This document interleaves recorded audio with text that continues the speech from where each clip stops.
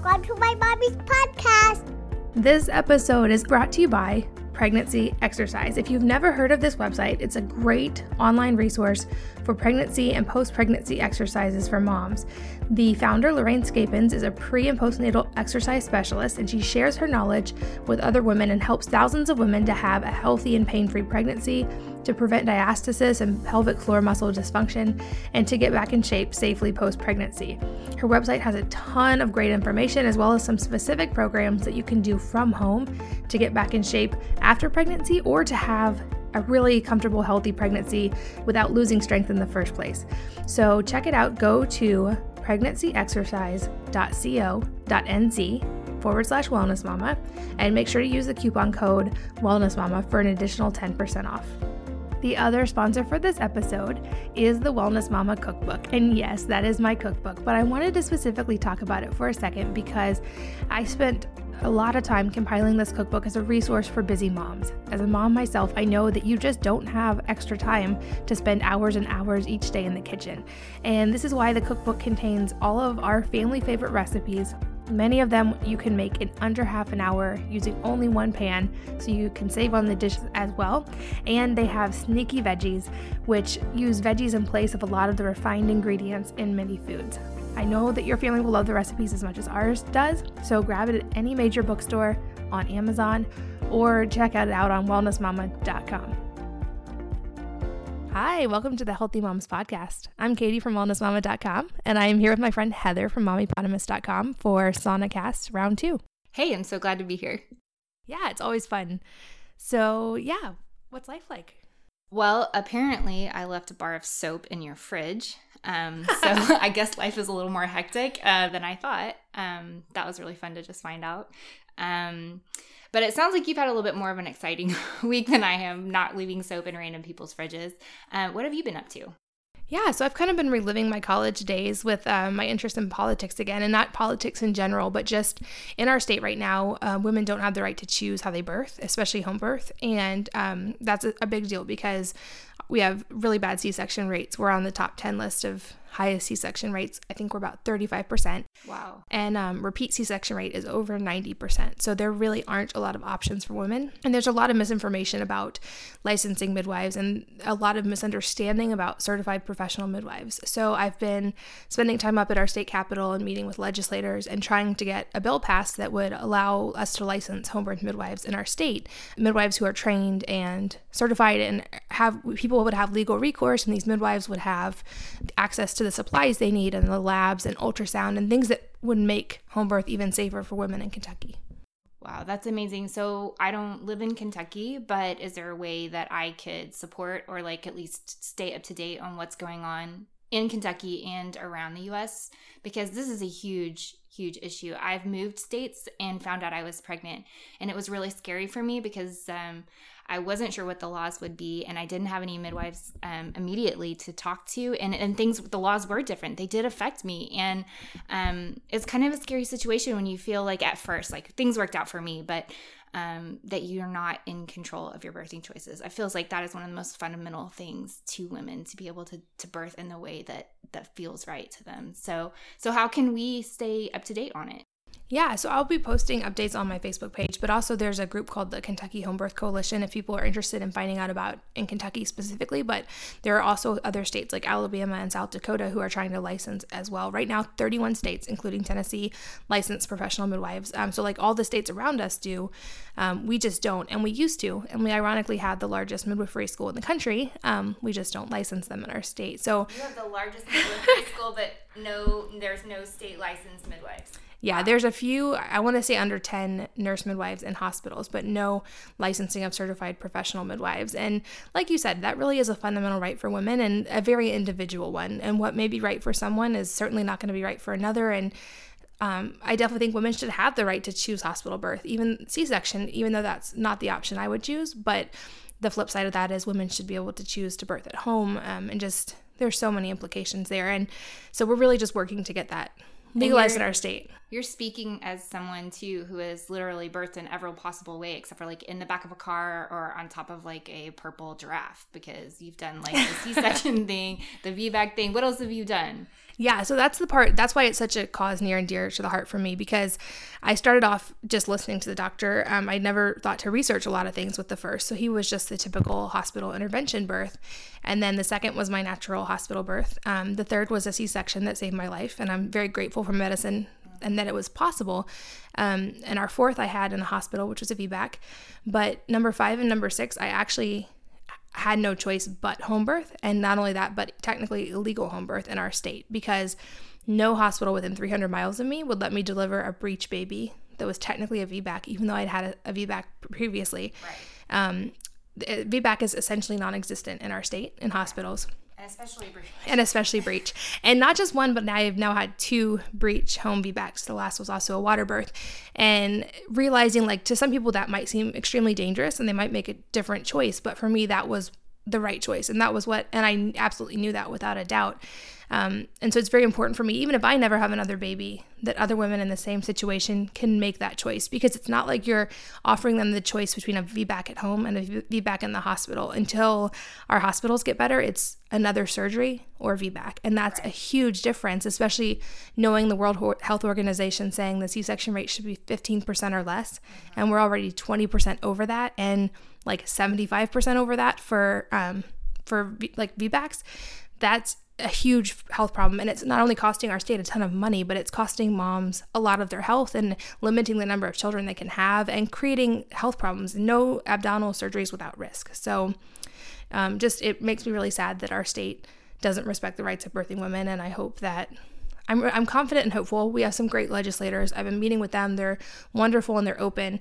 I just think there's a lot of misinformation and fear that surrounds home birth, and I hope that we're able to cut through that and to reach a good conclusion, because I think women deserve that all over the country. Are you sure that you don't want to go back into politics? Didn't you say that? I mean, I know you, so I know that you like triple majored in college, and one of them was what, politics? Yeah, so I will move to Kentucky and vote for you if you would like to run for office. But, actually, one of the things you just said, like, it is definitely a super important thing for moms, but it also affects children, like, in a lifelong way. Because I know you've probably, I know you have shifted in your understanding between, your first baby and this last baby, and how birth it sets up our microbiome. And so, can you talk about that? Like, I know you've done a C-section, and can you talk about, like, where did the awareness of the microbiome, like, fit into those birth things, those birth orders? Yeah, exactly. So it's been a fun thing. It's like what we wish we could tell ourselves previously, like what we wish we had known. But with him, I hemorrhaged. I didn't have the chance to research. I didn't plan on a C-section. He was supposed to be a home birth. And obviously super grateful for that, but I wish I had known back then that there are things you can do even in a C-section, because what the research is starting to show is that there's a microbial aspect to birth that we didn't understand before. Yes. And we thought, like, the amniotic fluid was completely sterile and nothing crossed the placenta, which we're coming to understand is not true, and that baby actually starts to develop certain prebiotic gut bacteria in utero, and then the birthing process seeds their gut for lifelong gut health. And as a C-section mom myself, like, I totally understand that people don't have the choice to birth naturally at times. And thankfully, there are things you can do even in a C-section, like you can take a vaginal swab of the mom and see the baby's skin and eyes and nose and mouth, and kind of simulate the same type of bacterial transfer as going through the birth canal. Mm-hmm. And it's not a perfect match, but the outcomes are a lot better. And there's a really great film called Microbirth that they interview a lot of the researchers that are in the front lines of this research. Yeah. And basically they're finding that babies who are born naturally have lower rates of like allergies and autism and autoimmune disease and even obesity and heart disease later in life. And since all of those are becoming huge problems for our children's generation, I think that's something very important to address, because we're not just looking at hospital versus home birth for safety. There's a whole microbial aspect that could definitely shift the odds in the favor of home birth, because you're controlling the microbial environment, and that's the mom's natural environment. So I think that's an aspect we really need to look at, especially before you just try to make blanket statements that hospital birth is safer, because we're just starting to learn that there is this whole other world that we didn't know about before. That's true. The microbirth documentary, people are coming out with a book, and I pre-ordered it. It should be out in like the next couple months, and I'm really excited because I think that they've gone even deeper in their research, and I cannot wait to read it and find out what they've discovered. But I know something that you actually mentioned to me once that I think is really helpful, and I wanted to you what you told me. And that is that although moms are adapted to their environment, which means that we're producing all kinds of immune factors in our breast milk that are directly related to our environment that we pass on to our children when they're born. So when we switch environments, like if we're going to a different location, our bodies may not have time to catch up and basically get the lay of the land and then start producing all those immune factors immediately. So there's this like issue, like the baby is colonized by whatever environment it's in. So to some degree, you can swab the mouth and all of that, but then there's like the touching, like the clothes and the sheets and stuff like that. So you told me once that you can bring like blankets, not freshly washed ones, but like ones that kind of represent like what's in your home. Bring those up to the hospital and have mom have those on the bed with her to just sort of simulate that the environment that she's usually in. Is because sometimes that's the best option, or maybe that's the option the mom wants, where she feels most comfortable. So that was really cool, and I'd never heard that before. So I'm just so like even in a hospital, if that's where you choose to birth, then you can kind of hack the environment to make it better for you. Or I know moms who have gone into a C-section with they'll buy the baby blankets that their hospital uses offline, and like the mom will sleep with them, and the husband will kind of like pull a bait and switch out the blankets when the baby's first wrapped up, so that's what's immediately coming in contact with them. Got it. And just so many things like that. I think that's going to be really interesting. I'm really curious also to read the new book and to find out more research on the researchers who are looking at this. But I think it's something really important for us to delve into in the future. So you've been talking about skincare. So we were just talking about babies and the microbiome, how it affects their like immune function from like day one, and how it affects everything from obesity and diabetes and all that stuff. But that's like, we're still microbial, like we're still covered in microbes, or at least we should be. So like, help me out here, because I know you've been writing about skincare and how we can include good bacteria on our skin. Yeah, so this has been another fun area of research. I think you and I both love delving into the microbiome, into bacterial research, but basically the idea is that just like birth starts our gut microbiome, it also starts our skin microbiome, and our environment, of course, influences that. But also with our limited understanding of the microbiome for the past few decades, a lot of skincare products actually disrupt the natural flora of the skin. In fact, a lot of them naturally contain antibacterial substances, and there was recently a lot of news about banning a couple of those, even in soaps, because they're now finding that they're creating more problems than they're solving. And even the leading researchers seem to now say like soap and water is the best thing. You don't need all these other sanitizing agents most of the time. But we're finding out that the skin, just like the gut, hosts its own colony of bacteria, and so does the mouth, and so does, like, we have all these diverse microbiomes in our life, our home even, and how that influences our bacteria. So a lot of us have diminished over time our skin bacteria. And I know for me, like in college, I used whatever smelled the best. I loved all these super smelly products that probably killed a lot of my skin bacteria. And so there are now researchers who are looking at that aspect, and even companies like, there's one called Mother Dirt, where they have a bacterial spray that sounds so weird to people in today's world, like you're going to spray bacteria all over you when you get out of the shower, but that's what you're doing. It's called ammonia oxidizing bacteria, and it feeds the beneficial bacteria on your skin and helps them to kind of replenish and grow. So just really fascinating research. Even I found it interesting to read that they're saying now sweat is almost like a prebiotic for the skin, because certain compounds in your sweat can feed the beneficial bacteria. So then you look at, so many of us are sedentary and don't exercise, so we're not getting sweat. We're killing our gut bacteria with like scented, perfumey, antibacterial products. And even our diet's maybe not the cleanest. So we're like losing out on all these microbial sources. I feel like you're lucky because you live on this gorgeous farm out in the country and you get to interact with dirt. And we're like all the bacteria. Like all of our kids these days are like, they're dirt deficient. And you've written about this too. Like you get to interact with all the good dirt. I know. Well, you're kind of making me laugh because, first of all, I know for a fact that at some point my husband is, from this point, I knew as you were talking that my husband is going to walk into the bathroom and he's going to be like, what are you going to be doing? And I'm going to be like, I'm spraying bacteria on myself. And this is going to be yet another things Katie talked me into moment. And the truth is, it's not like you really do ever talk me into it. It's like you mention it and all of a sudden I'm like, let's go do it. Let's go jump in negative 200 degree cryo tank or whatever it is.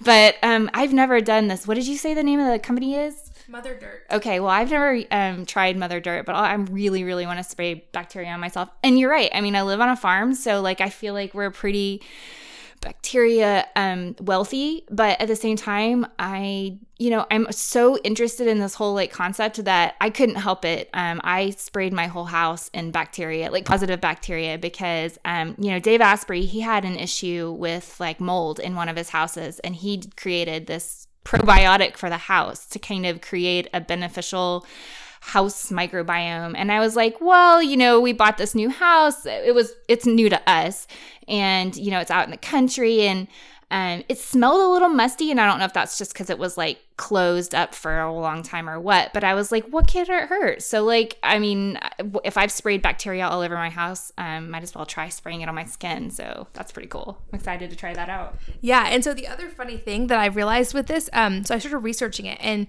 60 or 70% of the people who start using this type of bacteria, because, okay, also you have to understand like body odor and negative bacteria, it's part of the imbalance. So like 60% of people stop using deodorant altogether because their body naturally corrects. Yeah. So it's fascinating. Also, people with acne are seeing cool things happen just because it's like there could be a bacterial element there that we don't understand yet. So I thought that was really interesting, and especially thinking of our kids, because like my oldest is only 10. But I'm like, oh gosh, they're going to start like sweating and like getting hormones in the next few years. And so like, what if they could just start with that? Like, what if our kids don't have to undo all this stuff that we have to fix in ourselves, and they could just start with good bacteria on their skin? That's really cool. I can't wait to try that. Yeah. So deodorant spray bacteria. Yay. Okay. So speaking of prebiotics, there are prebiotics for the skin, and then there's like prebiotics for the gut. Have you done much research into resistant starch and like what we're learning about it these days? Because I have been like really fascinated by it lately. Yeah, I would love to hear your take, because I will say I started researching it a long time ago, got super excited, took way too much plantain flour at one time, and then backed off for like a year. I'm sorry, I'm not laughing, but like, oh gosh. Yeah. So, my husband and I, we were like the antibiotic generation, and like my version of like eating healthy was like eating like a health food cereal, but then dumping like half a cup of sugar into it. So like, sugar feeds, it typically is the preferred food of pathogenic bacteria. So like I had all kinds of gut issues by my early 20s, and I've been working toward improving gut health ever since then. I just want the most diverse population, because the more diversity, the more stability and the more resilience. And so, but when we got onto like a gut healing protocol, I sort of like developed the mindset that like all starches are bad. And that's because they're usually restricted on gut healing protocols. I didn't realize at the time that was like a functional purpose, that the purpose was to restrict the food source of all the bacteria in your gut until you rebalance it, because you don't want to feed populations that are out of control. You want to get those populations under control and then raise levels of your beneficial. And so we went through like a pretty long period where we were sort of just restricting starches in general. And I came across research in the last couple of years that just keeps growing. That's indicating that, long-term, keeping that down, starves our good bacteria. It starves our whole internal ecosystem, and it's really important. So we've been incorporating resistant starch, which is basically starch we can't digest, but our gut microbes can. And they produce all kinds of things that make us happy, when we do that. Like they produce vitamins, and I never say this right, but butyrate, is that right? Yeah. I'm wincing. I can't pronounce words that I can spell. This is the curse of vlogging. It's like we can spell like methyl tetrahydrofolate reductase, but then we have to say it out loud and like blah, blah, blah, blah. That's pretty much it. Or like you have to stop if you're doing a tutorial. Like I've done this in the kitchen so many times, and my husband's whispering to me, "You don't say it that way." So yeah, anyway, But just speaking about the microbiome, it feels like we're learning about it. It's like it's the world outside in. It starts with us. It starts with birth, and then it's all over our skin. And then, I'm just really interested, been really interested lately in introducing more prebiotics into my diet. And it's been really interesting to see, like we found that like potatoes, cooked and cooled potatoes are really, really good for us. And we're trying out some things with beans too, which has been really interesting. I'm handing this to you because I lost my train of thought. Well, and I know you also have an awesome recipe. You've talked about tiger nuts on your blog. Yeah. And you have a great several recipes, I think, or several posts that mention it. We can link to those. But like you can make cookie dough balls. Am I saying it right? Yeah, the cookie dough balls are like the easiest thing ever because it's literally like you put 3 things in a bowl and maybe 4, and then you just like stir. And that's my version of every recipe, actually. But it has been a really good thing to work into our diet because we actually did gut health workups on my family. I love to run labs. I wish I had like an unlimited budget for running labs, but at least, I do the best I can. And one of the things they said is like, eat more fiber. And I was like, whoops, I focused on like getting the grass-fed meat and getting the butter. And I forgot about this like extremely boring side called, you need like insoluble fiber and resistant starch.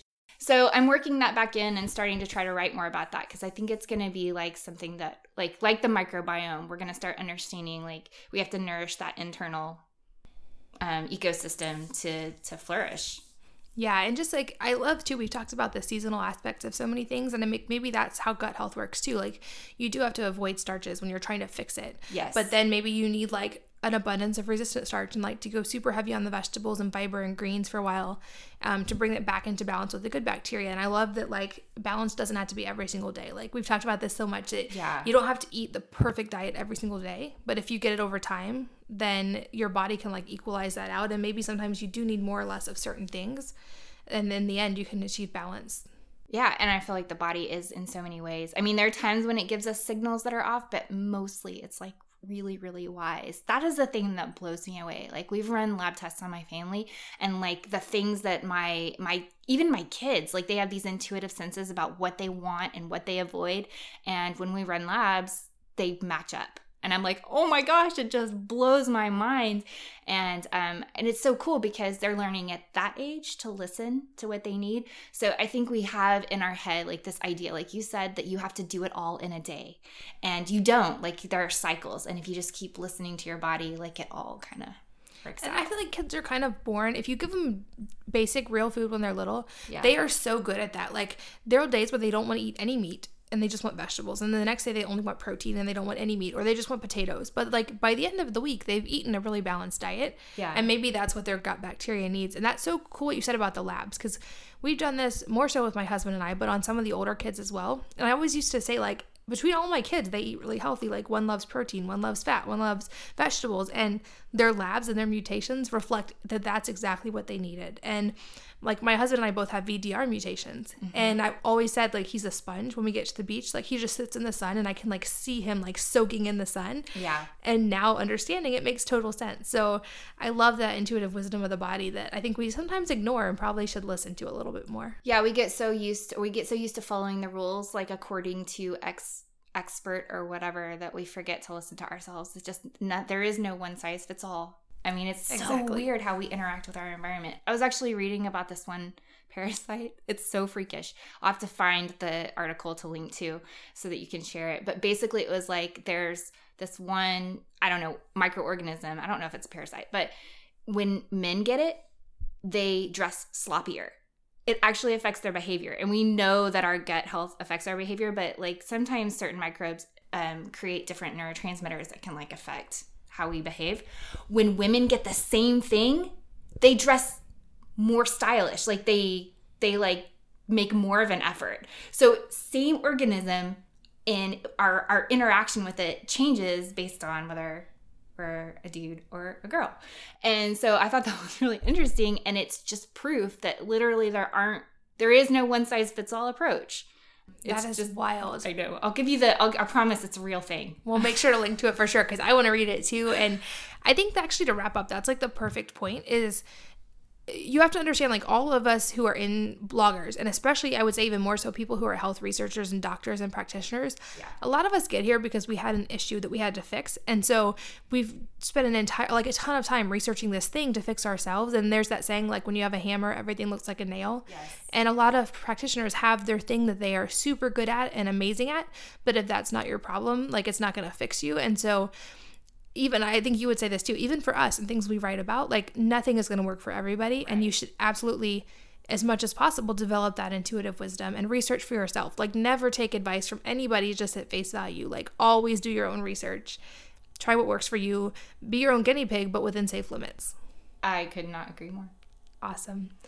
Well, thanks everybody for listening. It's always so fun. We could talk all day long, and we probably will actually continue talking all day long. Probably. But thanks so much for listening, and we'll see you next time on the Healthy Moms Podcast. Thank you so much for listening to this episode of the Healthy Moms Podcast. Did you know that you can become a Wellness Mama VIP member for free? Just go to wellnessmama.com/podcast to subscribe to the podcast, and then click free membership to gain access to a membership library of health and wellness resources. You'll get the latest from Wellness Mama each week, as well as special discounts and offers. Also, find Wellness Mama on social media to stay updated with the latest podcast episodes, blog posts, and more. Thanks again for listening. I'll see you next week.